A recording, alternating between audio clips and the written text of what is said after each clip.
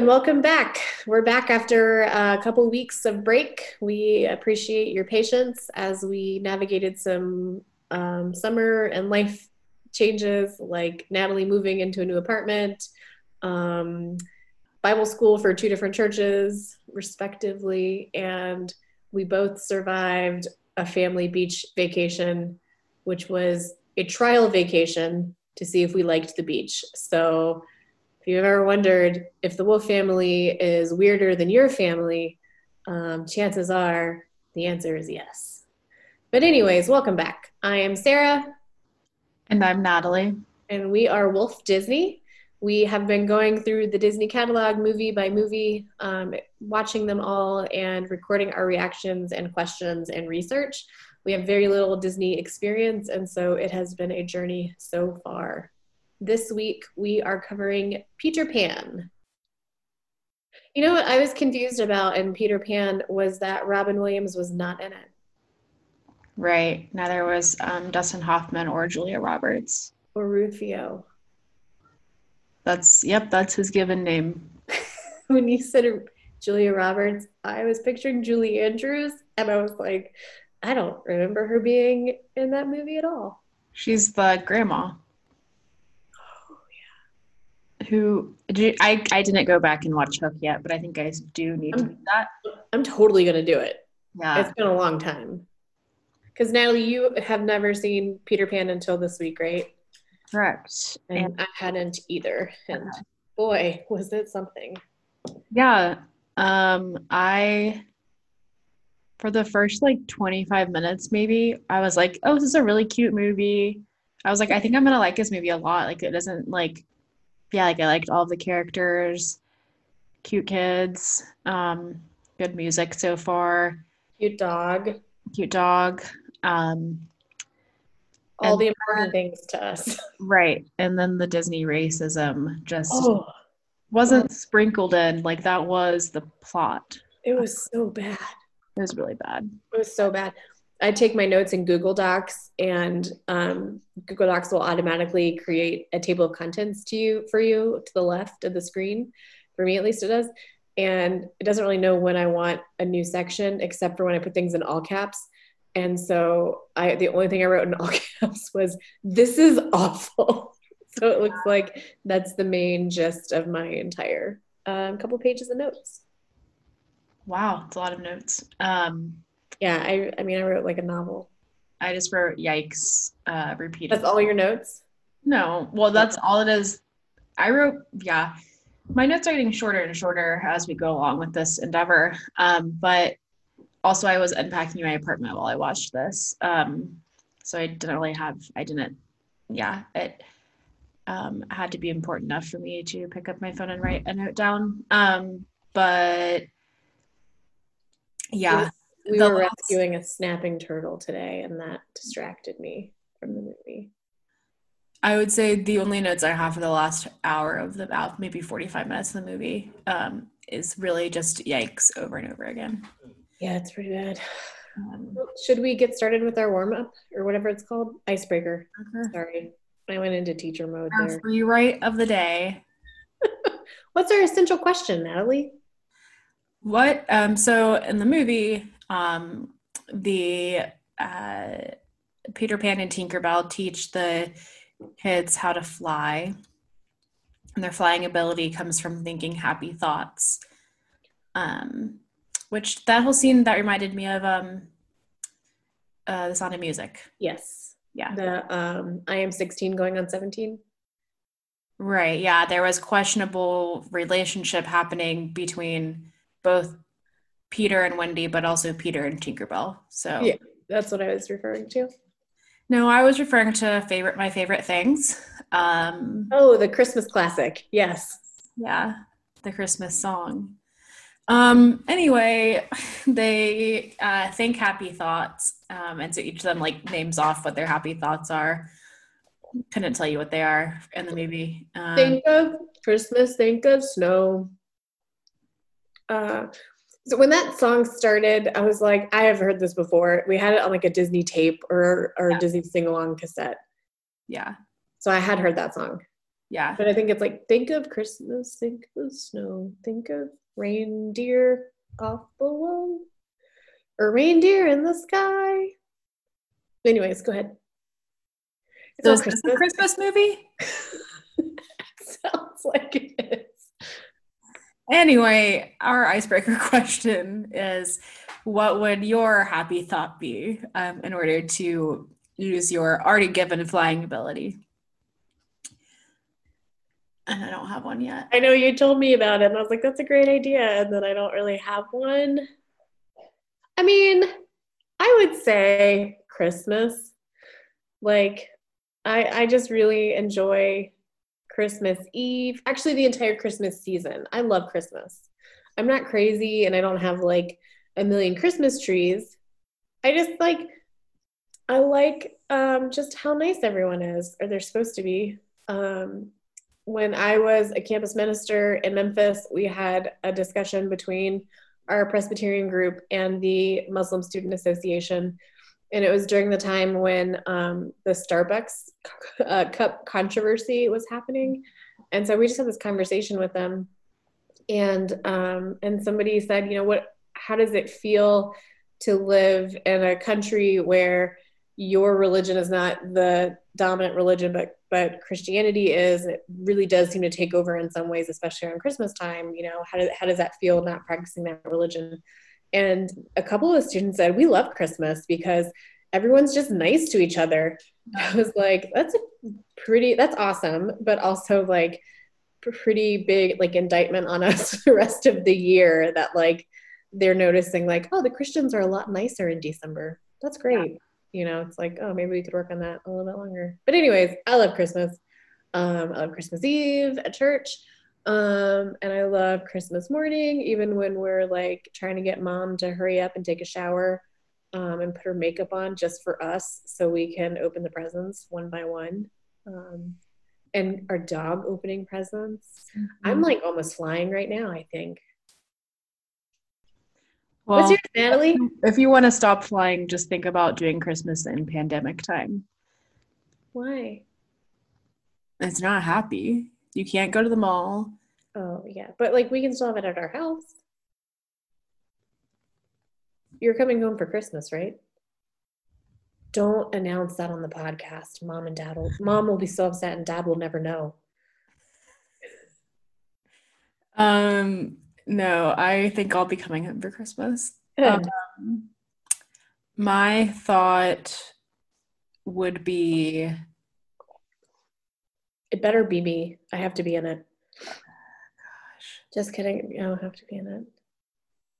Football? What? Football?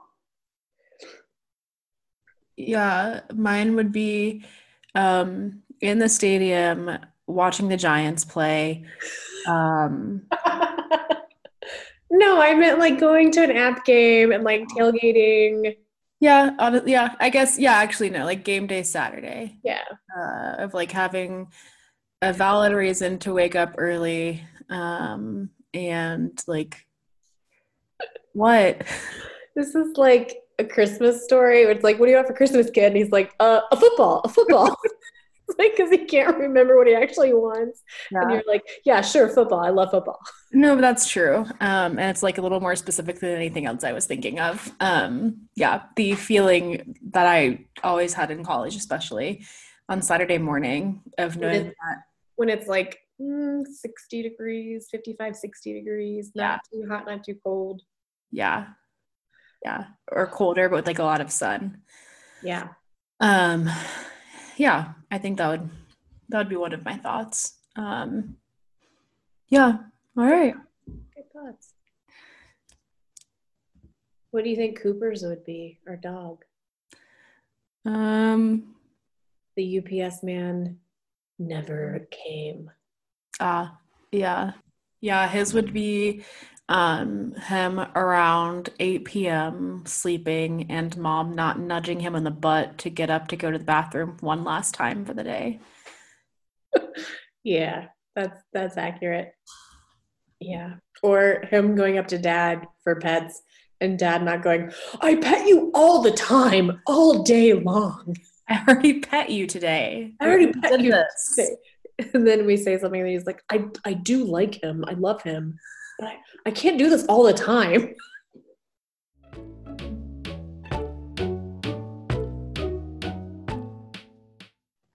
So Sarah, I think I, based on past episodes, I'm assuming you did a little research into the background of the story of Peter Pan and or the author. I did. I did do that. I did do that. I am killing time as I scroll. So Peter Pan is a book. It's written by J.M. Barrie, who was a Scottish playwright and author. You already have a question? Yeah. Did the book come before the play? Yes, Okay. I think. Hmm. Pretty sure it did. So J.M. Barrie was born on 9 May 1860 and 19 died. What? Stop. He's British, so we have to do the dates in reverse order. I don't think they say it like that. That's how it's written on his Wikipedia page. Yeah, I understand that. I need to go check and see if an American who died has reverse dates on Wikipedia. Good luck figuring that out. That's probably not. Did you say good luck? All I have to do is type in a dead American. True American. Anyway, are you looking it up now? No, but the play came before the book. All right, the play came before the book, but J.M. Barrie wrote it. Both. Wrote both of them. Do you want to do it, Natalie? Since you're Both the expert. of them. Go ahead. Okay. What? Ba-ba-ba-ba.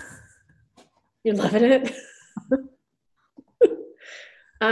So J.M. Barrie didn't learn a lot about him. He was short. He was 5'3", and he was kind of an eccentric fella. He married an actress, but it appears that their marriage was unconsummated. They never had kids, which is not the same thing, but I think that is a rumor that they never, yeah. But they like kind of lived not a lavish lifestyle, but she was an actress and he was a very successful, they were probably lavish. He was a very successful playwright. And so they were pretty popular in London. And so he used to go and walk in Kensington Gardens. And one day he ran into the Llewellyn Davies boys. It's this family and they have a bunch of boys, and 2 or 3 of them were playing in the garden that day, and he just kind of became friends with them, became friends with the whole family. If you've seen Finding Neverland, that's really very closely based on this story. And he made up stories based on the boys. Like he made up a whole other series that featured the boys called like the Castaways or the Roustabouts or something like that. Castabout? I don't know. The roustabout, the name for somebody who works for a circus. Yes, you learned that in our Disney one. Our Disney one. Shut up! I'm just so tired. Hold on. Stowaways. Stowaways, is that what it was? I don't know. No, probably not. Okay. Children. The Boy Castaways. That's what it was. The Boy Castaways of Black Lake Island. Although the only surviving copy is at Yale, so apparently it wasn't super, super popular. But anyways, he became really good friends with the family, and in 1907, the father of that family dies. In 1910, the mother of the family dies, and he becomes the guardian of these boys. One of the boys is named Peter, and that's loosely who Peter Pan is based on. 3 of the boys died youngish. Jack, one of the boys, was killed in World War One. Michael drowned at Oxford with a friend. And then Peter, this is from Wikipedia, Peter, plagued by his lifelong identification as the real Peter Pan and other personal troubles, committed suicide in 1960. And so what I read was that some of the boys always felt close to J.M. Barrie, and some of the other boys were like, one of the boys was kind of upset in the way that J.M. Barrie kind of like inserted himself as a father role after their dad died, because their dad died first. So I think there was a little bit of tension there. Yeah. So he wrote Peter Pan, both the play and the novel. Okay. There's like a couple of them too. But anyways, I have some fun facts about Peter Pan. Do you have those too? Yeah. Okay, well, I'll tell you the ones that I found that were interesting.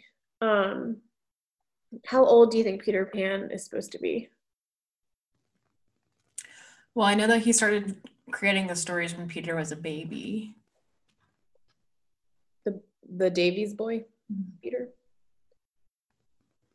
I think he's supposed to be 12. Okay. I like that you said all of those things.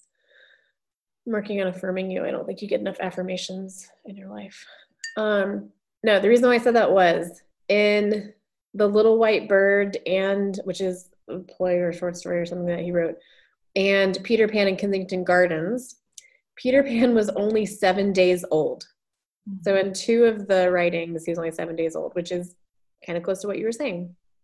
Wait, that doesn't mean the character is 7 days old, right? Yeah. Oh, yeah. Maybe that's when the book starts. He's 7 days old. I'm asking you a question. I don't know. Obviously, the character Peter Pan cannot be 7 days old. Okay. I thought that's what you were asking me, is how old is Peter? No, I just realized that is weird. I thought it was like it was a 7-day-old baby that could maybe talk. But now I'm realizing how dumb that sounds. Yeah. So I guess that means that in those books, it began when he was 7 days old, but I guess he grows up a little bit. His age is not stated in the play or in like the big novel. But the novel does mention that he has all of his baby teeth still. But in other ways, he appears to be about 12 to 13 years old. So I thought that was interesting. Also, this whole series popularized the name Wendy. So there's that.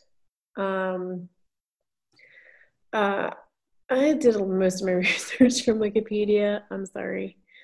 But there's a whole section that says like Peter Pan's like it's not superpowers, but it's like his superpowers, because he can fly and stuff. But it says that his archetypal quality is his unending youth, which we see in the movie. In Peter and Wendy, it is explained that Peter must forget his own adventures and what he learns about the world in order to stay childlike. So I guess it's like a Men in Black kind of thing where he just erases his memory. So his ability to fly is explained, but it is inconsistent between all the different writings about Peter. In The Little White Bird, he's able to fly because he is said to be part bird, like all babies are. Yeah, because they come from the stork.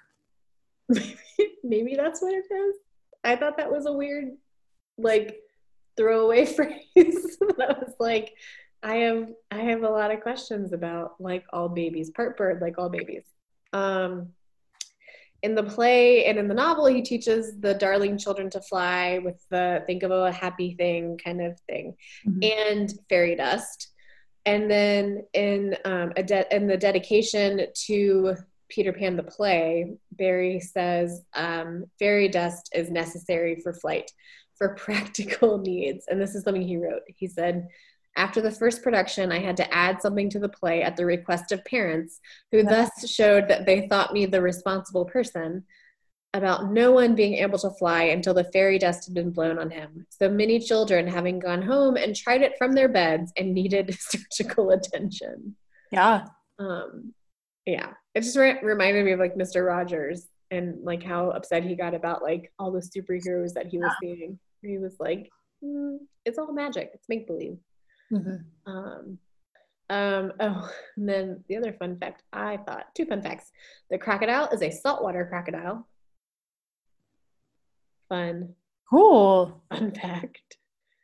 I guess I just see crocodiles like in the Nile. That's where I think of them living, and I always assume that's a freshwater river, but maybe it's not. Okay. And then the other one is that this is our second movie in a row where we have an appearance of one of our characters in Shrek. Do you know what it is? I mean, like I know there's a direct Peter Pan reference in Shrek the movie.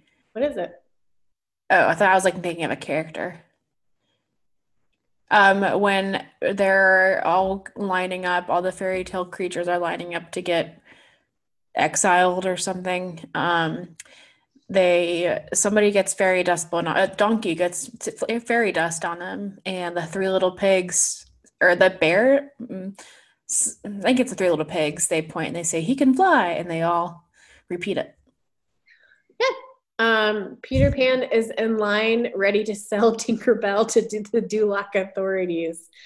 And somehow she gets sprinkled on top of Donkey, and then Donkey can fly. Mm-hmm. So those are my fun facts. I thought they were very fun. Yeah, they were. Are you ready for my fun facts? Always. All right. So the most research I did was on fairies, mostly because, so one of my notes from watching the movie is, what is Tink's deal? Yes. And Julia Roberts plays it pretty similarly. But she has words. I guess it's maybe a little easier to understand. But even that, I still don't fully understand the relationship between Peter and Tink. And either. What does she hope is going to happen there? Yeah. So I read, I think on Wikipedia, I read that like it can be interpreted like either, because there's like this jealousy thing between Tink toward, and there's this jealousy thing with Tink toward Wendy, and like her presence. It could be like a romantic jealousy, but I also read that like it also like these are kids. This whole theme of this movie is like not growing up, and I think a large part of like jealousy for kids is you having like one best friend, and I think Peter is definitely Tink's best friend, or maybe the other way around. I don't know, maybe both ways.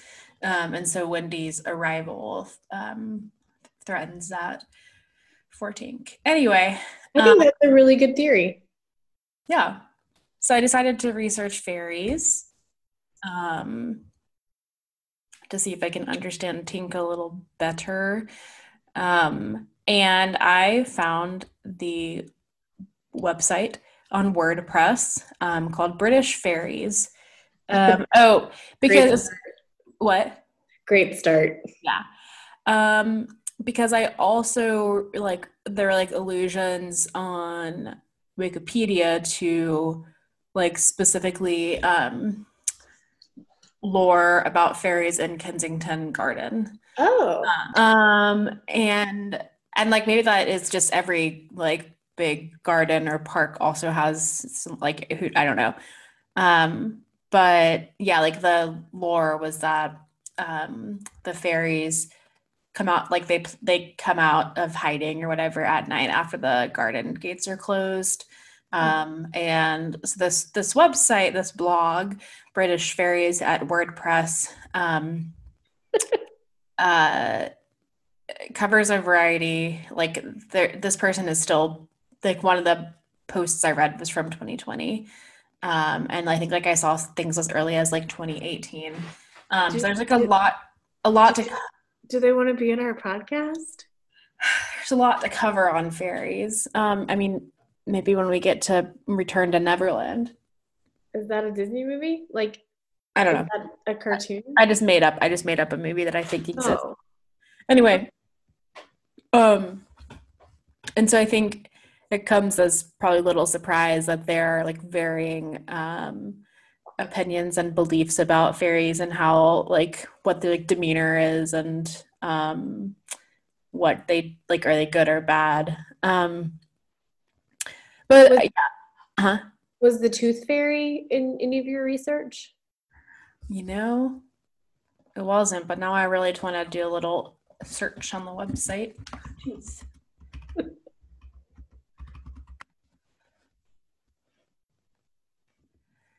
Uh-huh. For those of our listeners who might have children listening, that would be a good time to take a bathroom break, maybe get a peanut butter and jelly sandwich. Yeah, the Tooth Fairy, a modern myth. Now, kids, go now. I'm not reading this. But so looking at just like glancing at this post, um, from what I can tell, based on the posts I read, like a lot of fairy knowledge, beliefs around fairies comes from literature, specifically poetry. Um, or if this person just really likes fairy poetry and sticks mostly with that as their primary sources. Yes. How does this person spell fairy? So I'm confused. Um, they spell it Fairy, F but sometimes they spell it, which I need to look it up. Faerie. No, sometimes they spell it Faery. Yeah. Yeah. What do you think a collective of fairies would be called? Fairies. A sparkle. That's good. All right. So anyway, yeah, so I really should have like organized my thoughts instead of just reading a bunch of blog posts and hoping that will carry me through this. But so a lot of our beliefs, a lot of the British. This is when Natalie drops out of seminary to become a fairy priest. Okay. So yeah, I think people do believe in fairies, and so I'm trying to be respectful, but I do have a lot of questions. Anyway, but like, I'm sure you could say the same thing to me about Jesus and God. Sure, that's true. Yeah. Well, I mean, do they believe in fairies in like a godlike way, like protection and So yeah, I mean, it's not, I wouldn't compare it to like a deity, but it is similar to like I feel like it's similar to like praying to like not praying, but similar to like spirits. Like there, based on what I read, there like it's common belief that like fairies can and do interact with the human world. Um, it's unclear if like some of them are just always good, some are bad, or if they have like there's a lot of literature about fairies harming humans like in revenge. And I I even went one of the weirder posts I read was about fairies in World War One. Yeah, so there is one post, at least one post that she wrote on, or he wrote, on the fairies in World War One, and they work primarily with these two plays that were written during World War One, and one of them depicts fairies in Britain helping the war aid, primarily through like being nurses and stuff, not necessarily like soldiers. Like there's like the whole backstory is like these two fairies see like the humans like fighting and like they want the good side to win, and so they ask the fairy queen if they can help the humans, and she says if you do that then you will never like you will gain too much like humanity, and so you won't be able to come back into the fairy world ever again. And so they choose, that's kind of, it sounds like a cute story, they decide, well, it's worth it, like this is our world, and so we're going to leave the fairy world and help the war efforts. And so they join the war effort and become like nurses and stuff, and they help they help all sides. They don't necessarily just help. Like they're there to They just help the enemy. yeah. Because they're good fairies. I don't know. And then the other story, Sorry, I just think like I don't know how similar these fairies are to Tinkerbell, but it just seems like if you have special powers, you don't use them. I mean, nurses are amazing. Our dad's a nurse, but like it seems like you have powers where you can be invisible and like can really like affect big like sabotage and like I don't know, like mess with the general and tie his shoelaces together or something. Like yeah. nursing is just not what I was picturing at all when you were talking about that. So the second play takes the approach that you're looking for, I think. That's what I want. Yes. It also talks there's also a poem from that time about like the moon being a part of Oh, Good Night Moon. so it's similar to Goodnight Moon. There's this poem about how like the moon is the what like the moon is playing a part in the war by creating paths of light for the soldiers to travel at night and like sneak up on their enemies. Anyway, so yeah, the other one is yeah, the fairies being a little trickier and taking a side. Um, anyway, so J.M. Barrie, there's an article that this blogger about fairy lore and how what Barrie includes in his writing that is just like a part of common fairy beliefs and lore, and what things Barrie adds to the world of fairy thought. Yeah. Do you think is it similar to how Disney kind of establishes everybody's ground knowledge of pirates? Yeah, I think so. Okay. Like a lot of what we know about fairies is based off of like Tinkerbell and yeah. Okay. Yeah. So these are three. One of the things that he points out is that, like one of the more important pieces of fairy stuff for Barrie is that there's a very close link between children and fairies. And here are like the three main ways that they're connected throughout his writing. Is that he says that fairies are born from babies' laughter. This is a quote. When the first baby laughed for the first time, its laugh broke into 1,000 pieces, and they all went skipping about, and that was the beginning of the fairies. Every time a child is born, another fairy will appear. I will say, okay. Sorry. Yeah. I will say that like I could probably spend an hour on a YouTube loop of just like babies laughing. Like the big belly laughs.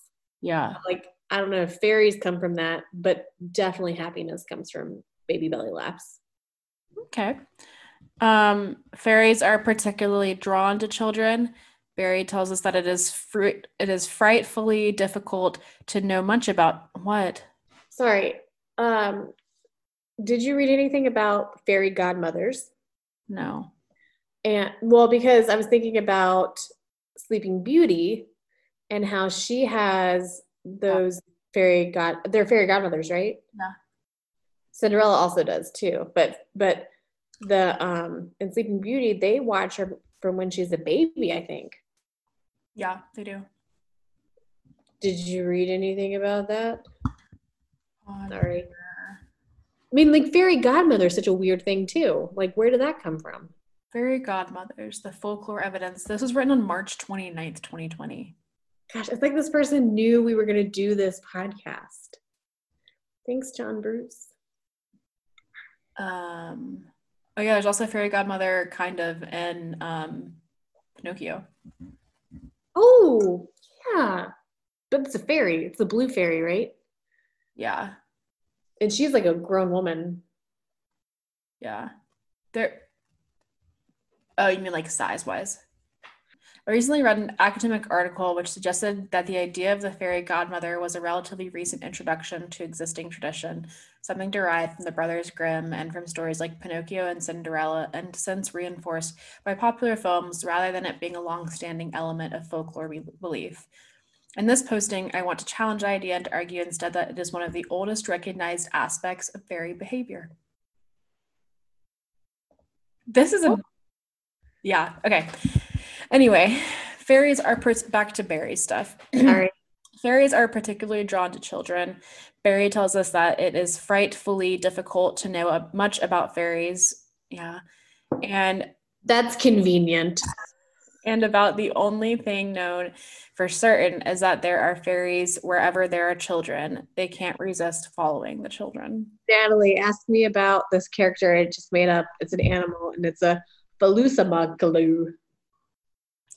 Does it have legs? Oh, it's really just hard to know anything about them, really. They're so elusive. Children's disbelief in fairies kills them.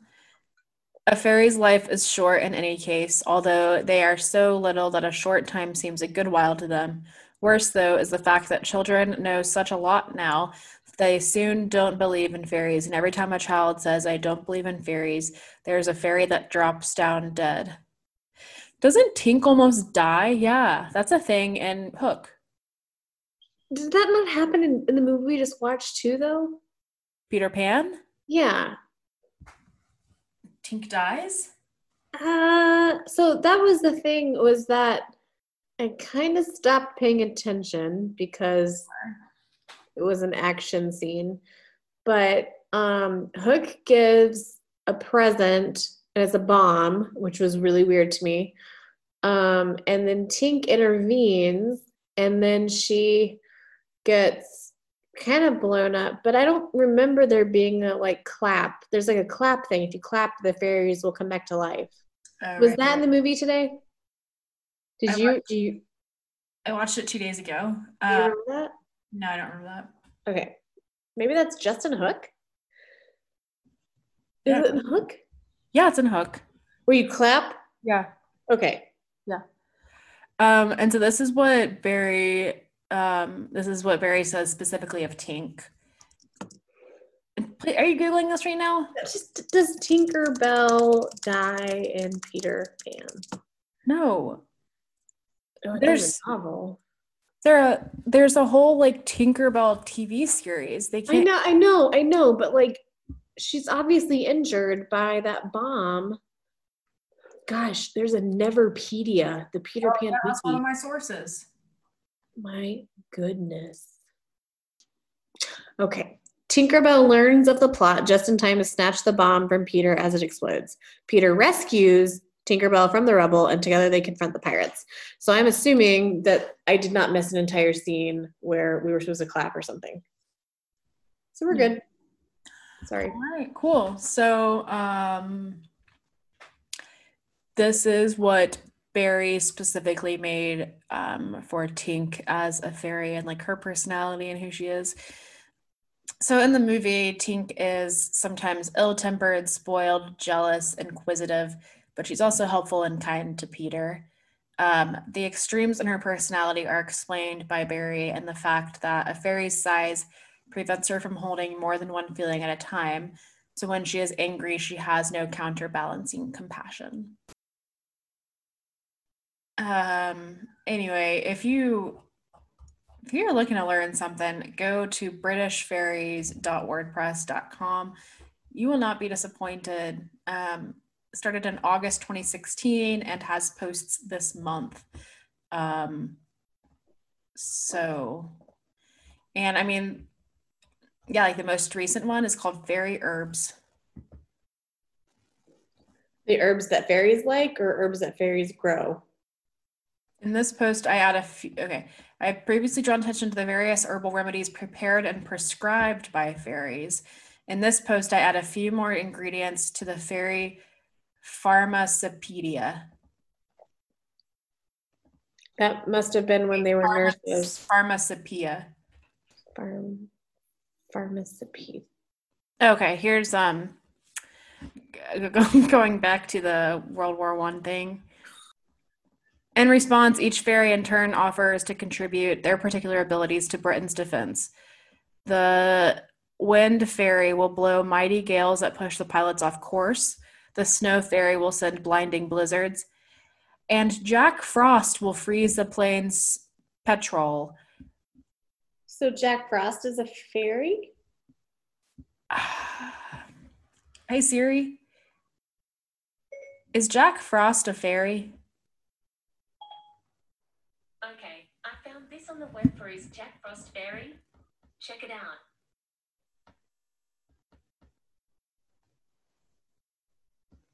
Yeah, he wants to rule over all the fairies in fairyland. By making us cold? I don't know. The wave fairy will stir up mountainous waves. The will of the wisp will lure German pilots to land in bogs. That's Will-O-the-Wisp. That's in Sound of Music. Sound of Music. Yeah. The Will-O-the-Wisp. The rain fairy will send veils to hide the moon. There's some concern that the rain will also make mud that will hinder the troops at the front, but the rain fairy promises to keep the downpours away from the trenches, and the sun promises to dry out the ground. Very. I just love imagining like the fairies like have this conversation and like, but what if you're rain? No, don't worry. Like we're gonna make sure that it doesn't go over there. Like, and the sun fairies with me. Like we're on top of this. It's just so weird to me. And like, are generals involved in this plan? Oh, okay. Think I'm winding down on my Britain fairy research. Anyway, it sounds like yeah. Barry did not just completely make up fairies on his own. That's something real that can be concluded. Well, I mean, I knew that because they're in Midsummer's. Okay, well, if you're into that, then you would already do that. I taught it and it was horrible. Other fun fact is that Nana in the movie is a Saint Bernard. I was wondering. In the book, she's a Newfoundland. And well, and that can be explained by Barry and his wife having, while he wrote the book, while he was writing it, they had a Newfoundland. It's one way they had Newfoundland, and then their second dog was a Saint Bernard, or the other way around. And so, like, once the play happened, I don't know. Anyway, they owned both a Newfoundland and a Saint Bernard, and both dogs have their own page on Neverpedia, and yeah. Interesting. I mean, I feel like a Saint Bernard and a Newfoundland like are pretty similar in size and probably personality too, from what I've seen. Yeah.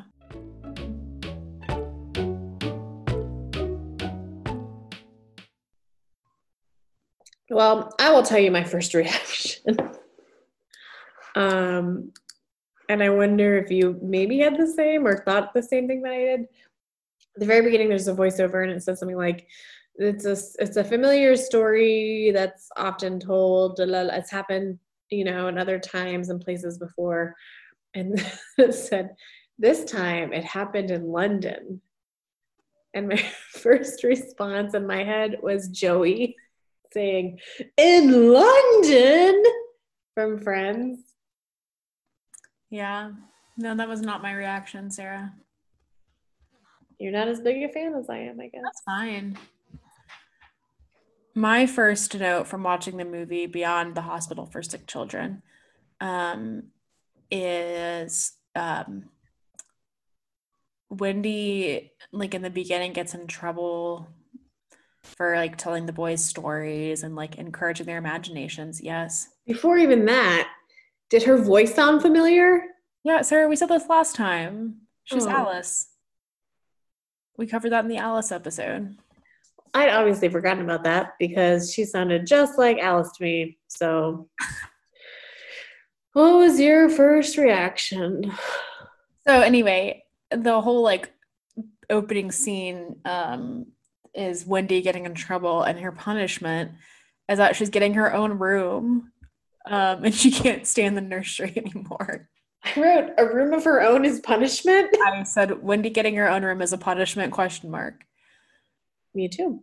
Yeah. You and I shared a room for one summer. You don't remember it. It was not fun. I was overjoyed when we moved again and had our own rooms. Can we talk about Nana? Yeah. I loved Nana. I thought she was probably my favorite character in the whole movie.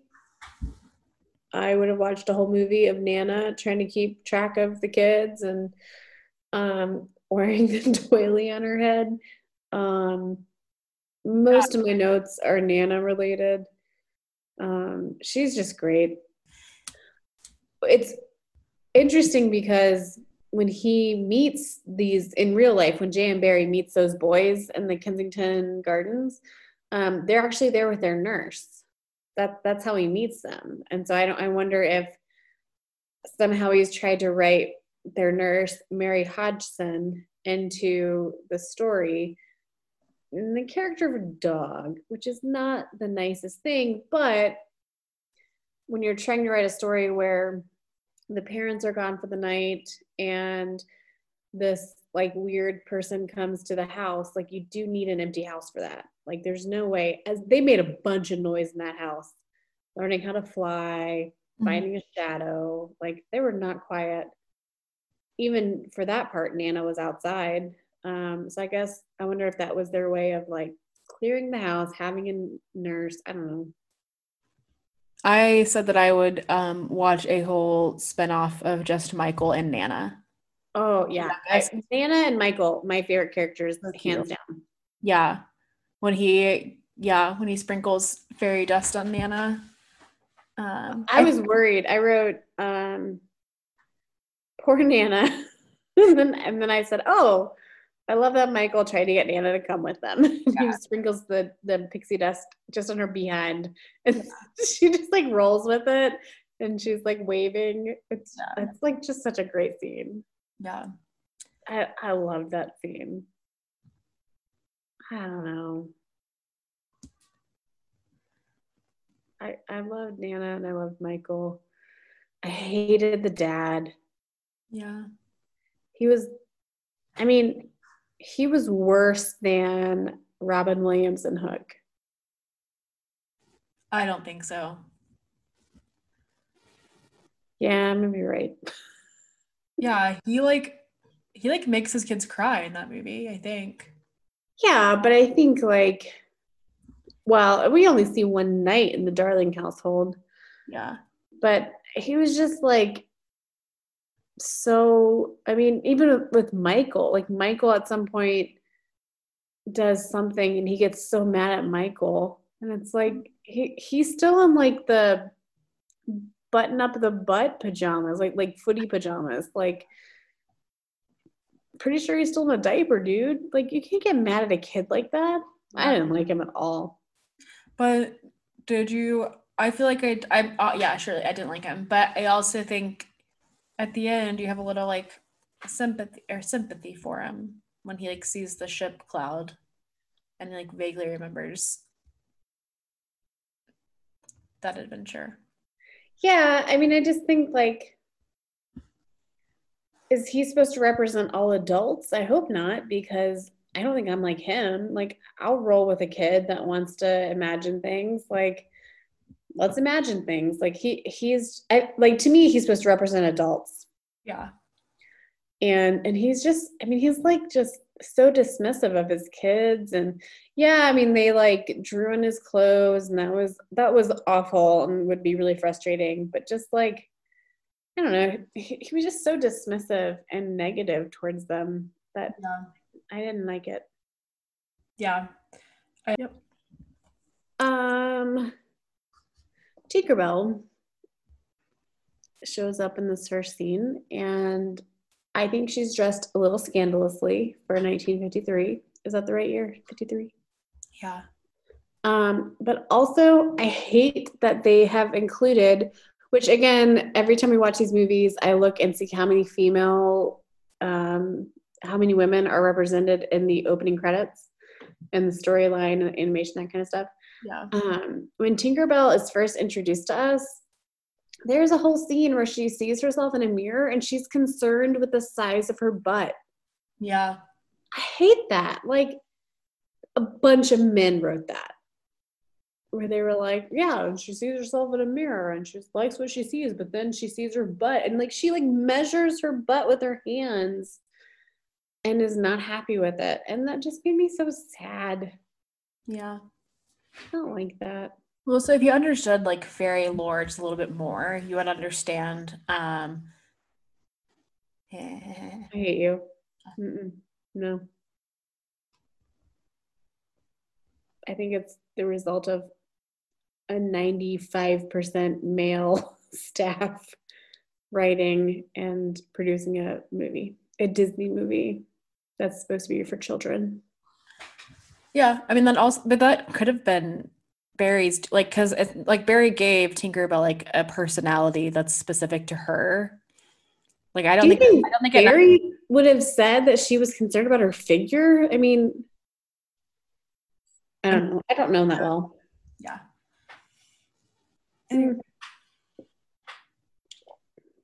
That was just my least favorite part, I think. Besides, well, that's not true. The racism was I was gonna say, because I was still enjoying the movie a lot at that point. And the treatment of women, that was my least favorite part, I thought. So the other question that I had was, Natalie, if Peter Pan came into your room tonight and said, we're going to go to Neverland, and you said, how do we get to Neverland? And he said, second star to the right, if you could find the star. Huh? Peter Pan's instructions. Yeah, Peter Pan's instructions to Wendy are, she says, how do we find Neverland? And he says, second star to the right and straight on till morning. Yeah. To the right of what? You haven't asked a question to me yet. Could you find it? If he said second star to the right, could you be like, oh yeah, that's a star. Let's go straight on till morning. It's one star. You have 2 stars, and there are a million stars in the sky. No, so this was like in what, like 1920 something? You think there's like more stars, less stars now? More.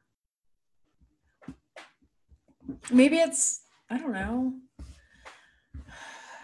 To me, it's like, I've looked at the sky twice in my life, and I can find at least one of the dippers.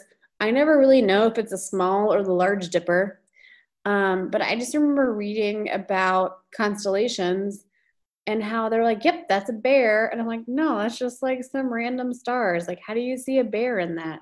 How do you see an archer? Like, that's all. I can't do it. I can't do it. I'm going to call Hope. Hey. Hey. What's up? Just watching a movie. What's up? Sarah and I are recording a podcast right now. Oh, cool. Yeah. Are you with Nick? Yeah, I am. Cool. We're doing Peter Pan right now. And Sarah has a question. I do too, I guess, now after she talked a little longer. When they ask how to get to Neverland, Peter Pan says the second star to the right. Uh-huh. Straight on till morning. Yeah. Which star is the second, like, to the right of what? To the right of what? Ooh, that's a good question. Do you want me to take a guess and then ask Nick what he thinks, or just ask him? Sure. Yeah. No, yeah, this is you two, not just Nick. Okay. Well, he's right here, so he'll hear what I say. Second star to the right, and then straight on till morning. What star is Peter Pan referring to? Oh, I don't know. If it helps, they are in London. True. And I don't know what season it is. Good point, Sarah. I mean, it could be the North Star, because the North Star doesn't change position in the same way that the other stars do throughout the night. Did not know that. Yeah. I didn't know they changed positions. Yeah, like the stars like rotate over the bowl of the sky. like Wow. throughout the night. Okay. But the North Star stays like basically in the same place, and that's why it always can show you where north is. Whereas Oh. the other stars will always draw like a different line down to the horizon. Huh. Hope, I have a question. Yeah. If you are trying to follow the North Star, how do you know that you're following it? Because to me, if it doesn't, I mean, I don't know that I would be like, oh, it's definitely this direction. You mean like how do you use it? I guess so. Yeah, so the Big Dipper, which like moves throughout the night, but not as much as the other stars, always points at the North Star. So you can use it as like a guide. Mm-hmm. And then once you find it, you draw a line from the star to the horizon, and that direction is north. Oh. I don't know think if that answered your question. I think I'm glad that my iPhone has a compass. It's an easier thing to show than tell, for sure. Yeah, That makes sense. I believe it. Did Nick have an answer? He nodded at my answer. Do you have any Okay. other guesses, babe? Be a planet in the morning sky. That's what I thought. Venus, maybe. Oh. He said it could be a planet in the morning sky. So Venus is sometimes referred to as the morning star or the evening star because it only comes up in like when the sun is setting or rising. Okay. And it's very like bright and distinct. So it could be that. Okay. Cool. But yeah, the North Star is like the only star, Nick will correct me if I'm wrong, it's the only star that you'll see like throughout the whole year and throughout the whole night. Is that correct, Nick? Or it's one of the only ones? Yeah, circumpolar stars are like that. He said circumpolar stars are like that as well. Wow. Which means like near the poles. Okay. That makes sense.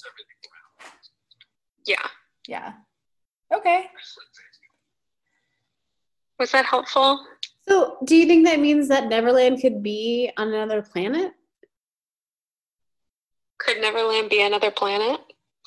Why not? Why not? It's fair. Good answer. Yeah. Cool. Well, thank you guys for being our resident astronomers. Anytime. Yeah. I think they're astrologers, Natalie. No, that's incorrect. Talk to you guys later. Bye. Thanks, Mary. Bye. I still don't think I can No, find Neverland. I don't understand the drawing the line thing. I don't either. It would just always end up in whatever direction I'm looking in. Which Uh, that's the answer. Anyways, back to the movie. I think it's time to play my game, which was once they get to Neverland, the first scene we see in Neverland is Hook's ship, Captain Hook's ship with the pirates. And they're very different from the pirates in Treasure Island, I thought. And like, they were, I don't know, they were like less cutthroat, but more cutthroat in another way. They were kind of different. Well, but and like Neverland, like looking at the map and the different sections they go to, or like I feel like these like are less like career pirates and more just like this is just like a group of people that are pirates, if that makes sense. except that they're like, we need to be like killing people. Like one of them says, I forgot how to slit a throat. Yeah. That's when I was like, this is a kid's movie. Yeah. Like there are several moments in this movie that I think should definitely be rated PG-13. Wow. Okay.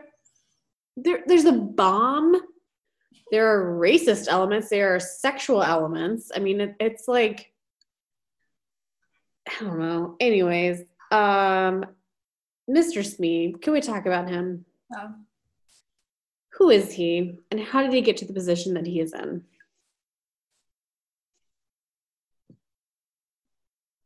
I'm asking you. Did you research that? I guess I could have done that. No, don't. We've wasted too much time on this. I'm just saying, like, looking at in this movie alone, what he adds to the ship, to Captain Hook's, journey, to his life, it is very uncertain as to why you would ever want Mr. Smee to be your right-hand man. And it seems like Smee is his right-hand man. Like, Smee screws up everything to the point where, like, at one point, Hook is getting a shave and a seagull lands on his towel, and Smee is just talking and shaves the back end of the seagull. The seagull flies away, and Smee, without like doing any investigative work, assumes that he has shaved off Hook's entire head and that it is somewhere on the boat. He screws up everything that he's supposed to do. So why does Captain Hook deal with him? Well, first, to start, I would just like to say, please don't use the phrase right-hand man when talking about Captain Hook. Unless that is the answer there. Right hook man. Sorry. Is that he needs a right-hand man more than anybody. Okay, but even using that logic, that would assume that Hook's right hand sucked. Like when he had it, like his right hand regularly let him down and led him into danger, which is true because it did get bitten off by a saltwater crocodile. I'd like to go back to my saltwater fun fact from earlier. I just, like, he has to have something on Hook. It's like the people who have something on Donald Trump. Like Putin. Putin has something on Donald Trump. We don't know what it is. Yeah. But because of that, like, they're like linked all the time. What does Smee know about Captain Hook that we don't know? I mean, yeah, I don't know what he has to offer Captain Hook. I mean, I know like what he offers the story. Like, I don't think I would pay attention to any of the pirate scenes if Smee weren't there. Because he is the comic relief. His shirt got on my nerves because it never covered him. I know that's not like a big deal, but it did. To me, it reminded me of Game Day on Football. Yes. Yeah. So the racism in Peter Pan. Yes.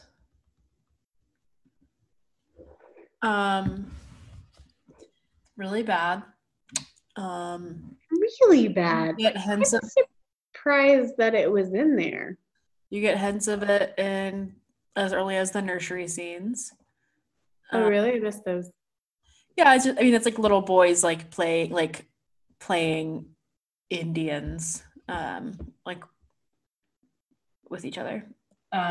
So my roommate Nick, got two Nicks on the podcast this week. My roommate Nick just finished his ethics Outram paper. Hey, Mark and Douglas. did his on cancel culture. And so I asked him, should Peter Pan be canceled? Like Song of the South was canceled, like just removed. That was my question, was like, how is Song of the South canceled, which I understand it should be, and not Peter Pan? Yeah. Like, I mean, why is the red man red? I mean, I imagine part of this, I mean, well, I think there's, I guess, something different to it being a cartoon. Like, I think it should not exist, but I think it's easier when actual humans are acting and portraying these stereotypes. I'm not saying it's like, and the fact that it's like in a make-believe land, right? Yeah, I guess I was surprised to see that, because I think I had heard that also as like a, this had been removed from Disney, and I was like, oh my gosh, that was really a song. And then when it happened, I was like, oh, like it really is a song, and it's like in Peter Pan, like a major movie. Like, it's one of the most famous, I would say, Disney movies. Like, everyone's heard of Peter Pan. Yeah. More so than those darn rapscallions or whatever the other movies we looked at in our first episode. But like, it's just surprising, I think, to see. I don't know why it's surprising at this point. It really shouldn't be. No, but I think it's like the movies that we watched so far that have had like overt racism like that or just like cringy scenes, even if I hadn't seen the movie or had not seen it in a long time, I knew of its existence. Whereas I had no clue going into this movie that this was even a part of the plot. And I would say that the movies that we've seen that have had those cringe moments and whatever are like Dumbo with the roustabouts, where it's not overtly like these are people of color who are working at like you know slave labor essentially to make the circus go, or what was the other movie that had some just like weird like Dumbo, not Dumbo, what is the dwarf name that Dopey, who like at some point like wears a symbol on his head, and there's like a brief Asian reference, but it was like this entire scene is about a race of people. Like the entire scene is what makes the red man red, and none of it is helpful. Like none of it is helpful for people understanding what Native people, what their history are, what they've gone through, what they continue to go through. Like it's just like, all right, so like we're gonna have this make-believe land, and we're gonna have a pirates and like a mermaid cove, and we're gonna have where the Lost Boys live, and then we're gonna have these Indians, and they're gonna be red, and we're gonna have this whole song about what makes them red. Like it's awful. Like to me, it's not worse than Song of the South, but it's on par with Song of the South. Yeah. Sorry, I felt strongly. No, I agree. We like Hook a lot. One of the things I never understood, I think fully from Hook, was like what Neverland is. And I think like the whole theme of this movie of like never growing up and being a kid, like Neverland to me very much leans into like this is kids in the 1953 or whatever, like this is their make-believe like lands that they create. And though like pirates and Native people are real and exist outside of kids' imagination, like I still think the ways that they portrayed the pirates and the ways that they portrayed the Native people are what's happening in kids' heads when they play the games or played the games. And are easily dismissed as make-believe conflict. Yeah, and like I don't think that means that like, oh well this, yeah, like I don't think that means that the scene is okay at all, but because it's like different than like Pocahontas. And I think that's the big difference is that Peter Pan, those kids are from London. Yeah. And so they really don't have any access to the culture other than what they're seeing in media, whatever that is in 19 whatever, you know. And so it is, and you know, media gets to dictate what the story is. And so a lot of times the United States did sensationalize the conflict between Native people and cowboys and all of that. And so like I mean maybe they weren't prepared to tackle how awful that was. Well, and I mean the writer of this is Scottish, like, and that like I'm pretty sure the Tiger Lily plotline at least is a part of the stories. So yeah, like it wasn't just like even Disney didn't create that section of the movie. But yeah, it's when like I remember like they go in the map and like and this is where the Indians live, and I was like, oh, okay, that's annoying, that's here. And I just was not prepared for how drawn out. It's hard to like keep track of who is good, who is bad, because even with like Peter Pan, like he wants to keep these kids as children all the time. They don't know what like the mother thing is weird, you know, like wondering what a mother is. And a mother is someone who tells stories, which I kind of love because then that kind of makes room for all sorts of family figurations, and that anyone who tells stories can be a Yeah. mother. But it's like Peter Pan almost becomes kind of, I guess the movie is like there are all kinds of enemies, like depending on what your sense of danger is, right? Like if you're a child, I guess it's good to be a child always, but I don't know, like they're missing out on these stories from their mothers. I don't know. It's a weird story. It's so weird.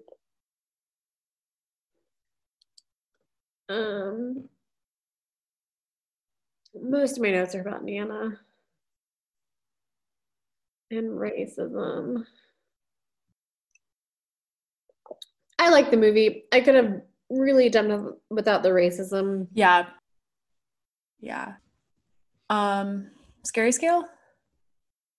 Yes. So what is your scary scale? Honestly, like 1.5. Are you kidding? I'm not doing that to like provoke you. I did not think this was a scary movie.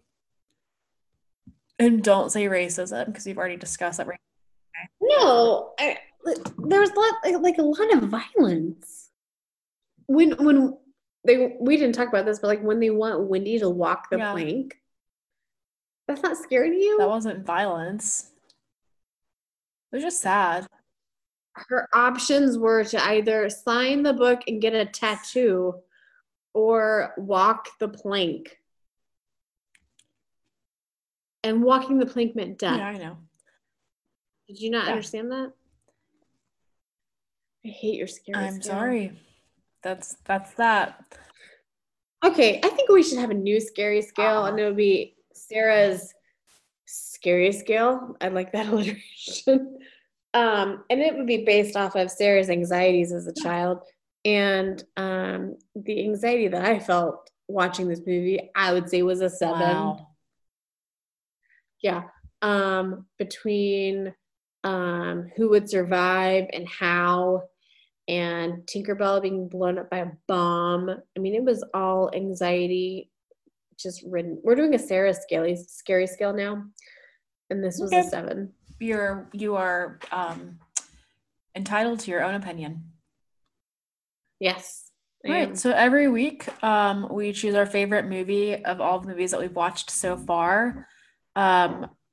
Right now, Sarah's favorite is Alice in Wonderland, and my favorite is Bambi. And so this week we're going to choose between that movie that we just named or Peter Pan. Okay. If I picked Peter Pan, can I say that it is without the racist scenes? Yeah.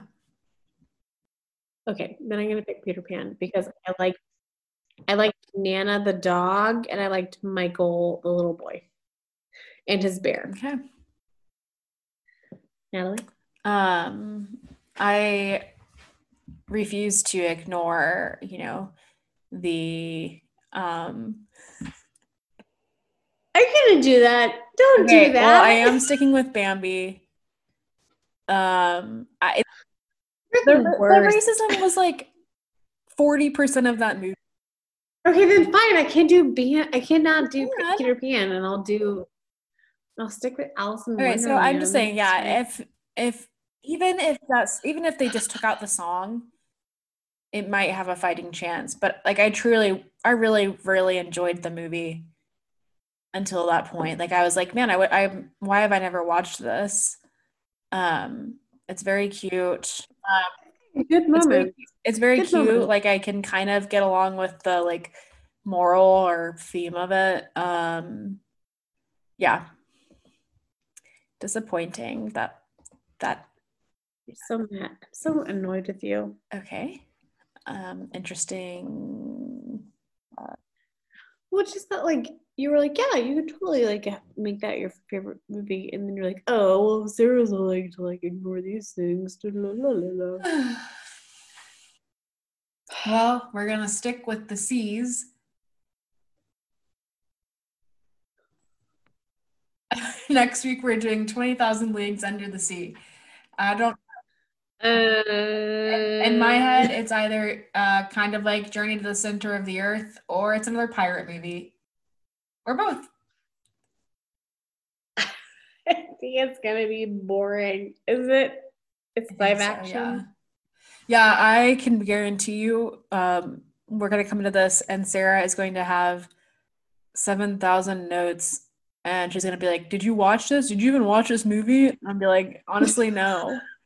It was all action, and I stopped paying attention." I hate action movies. Yeah, I'm not looking forward to that. Yeah, Jules Verne, I think, right? 20,000 Leagues. I don't know Yeah. what you just said. I don't know. Yeah.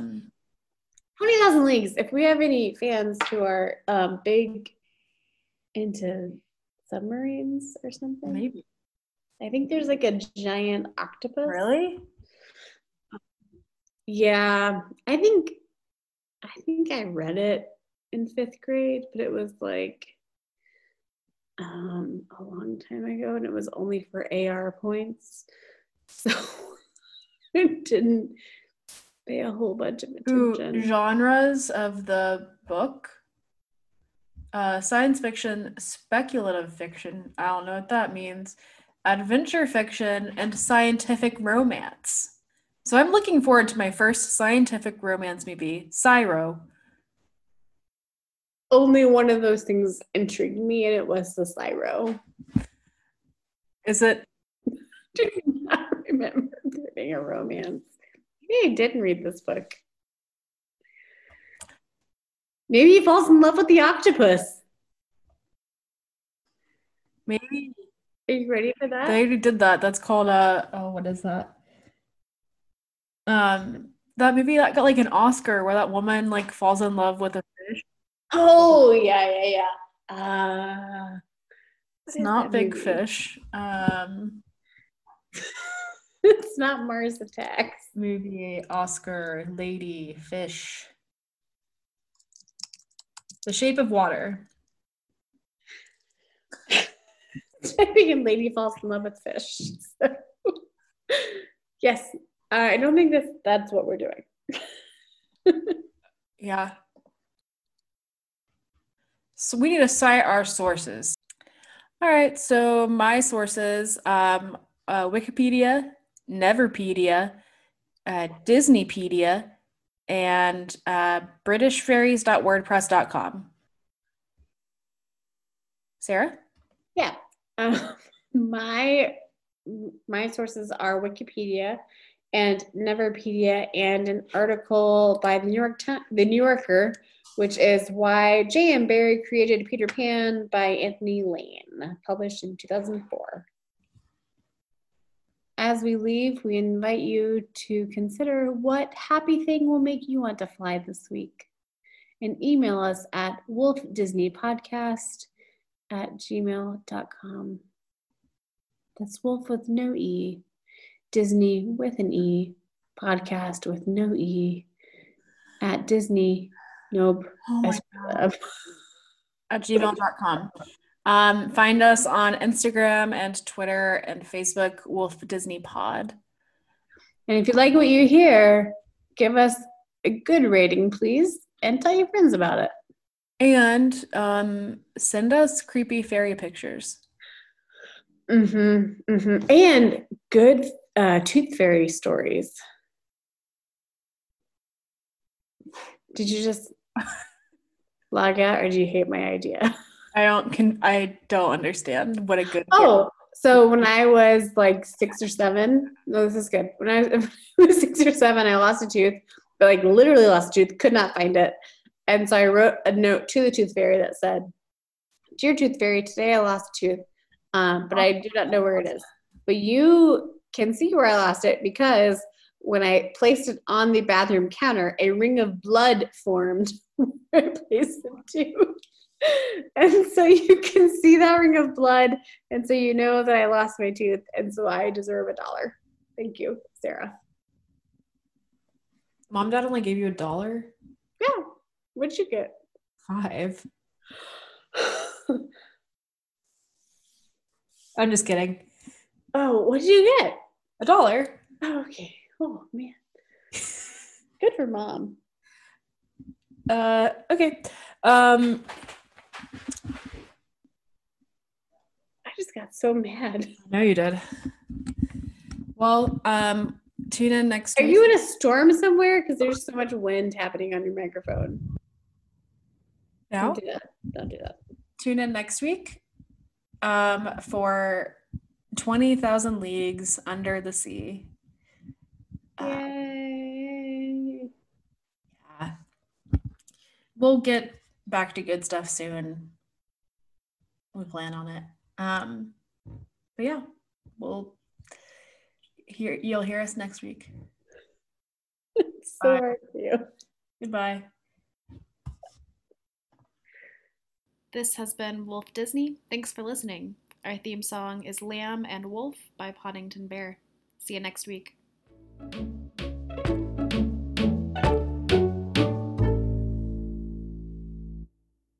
Oh yeah. Yeah.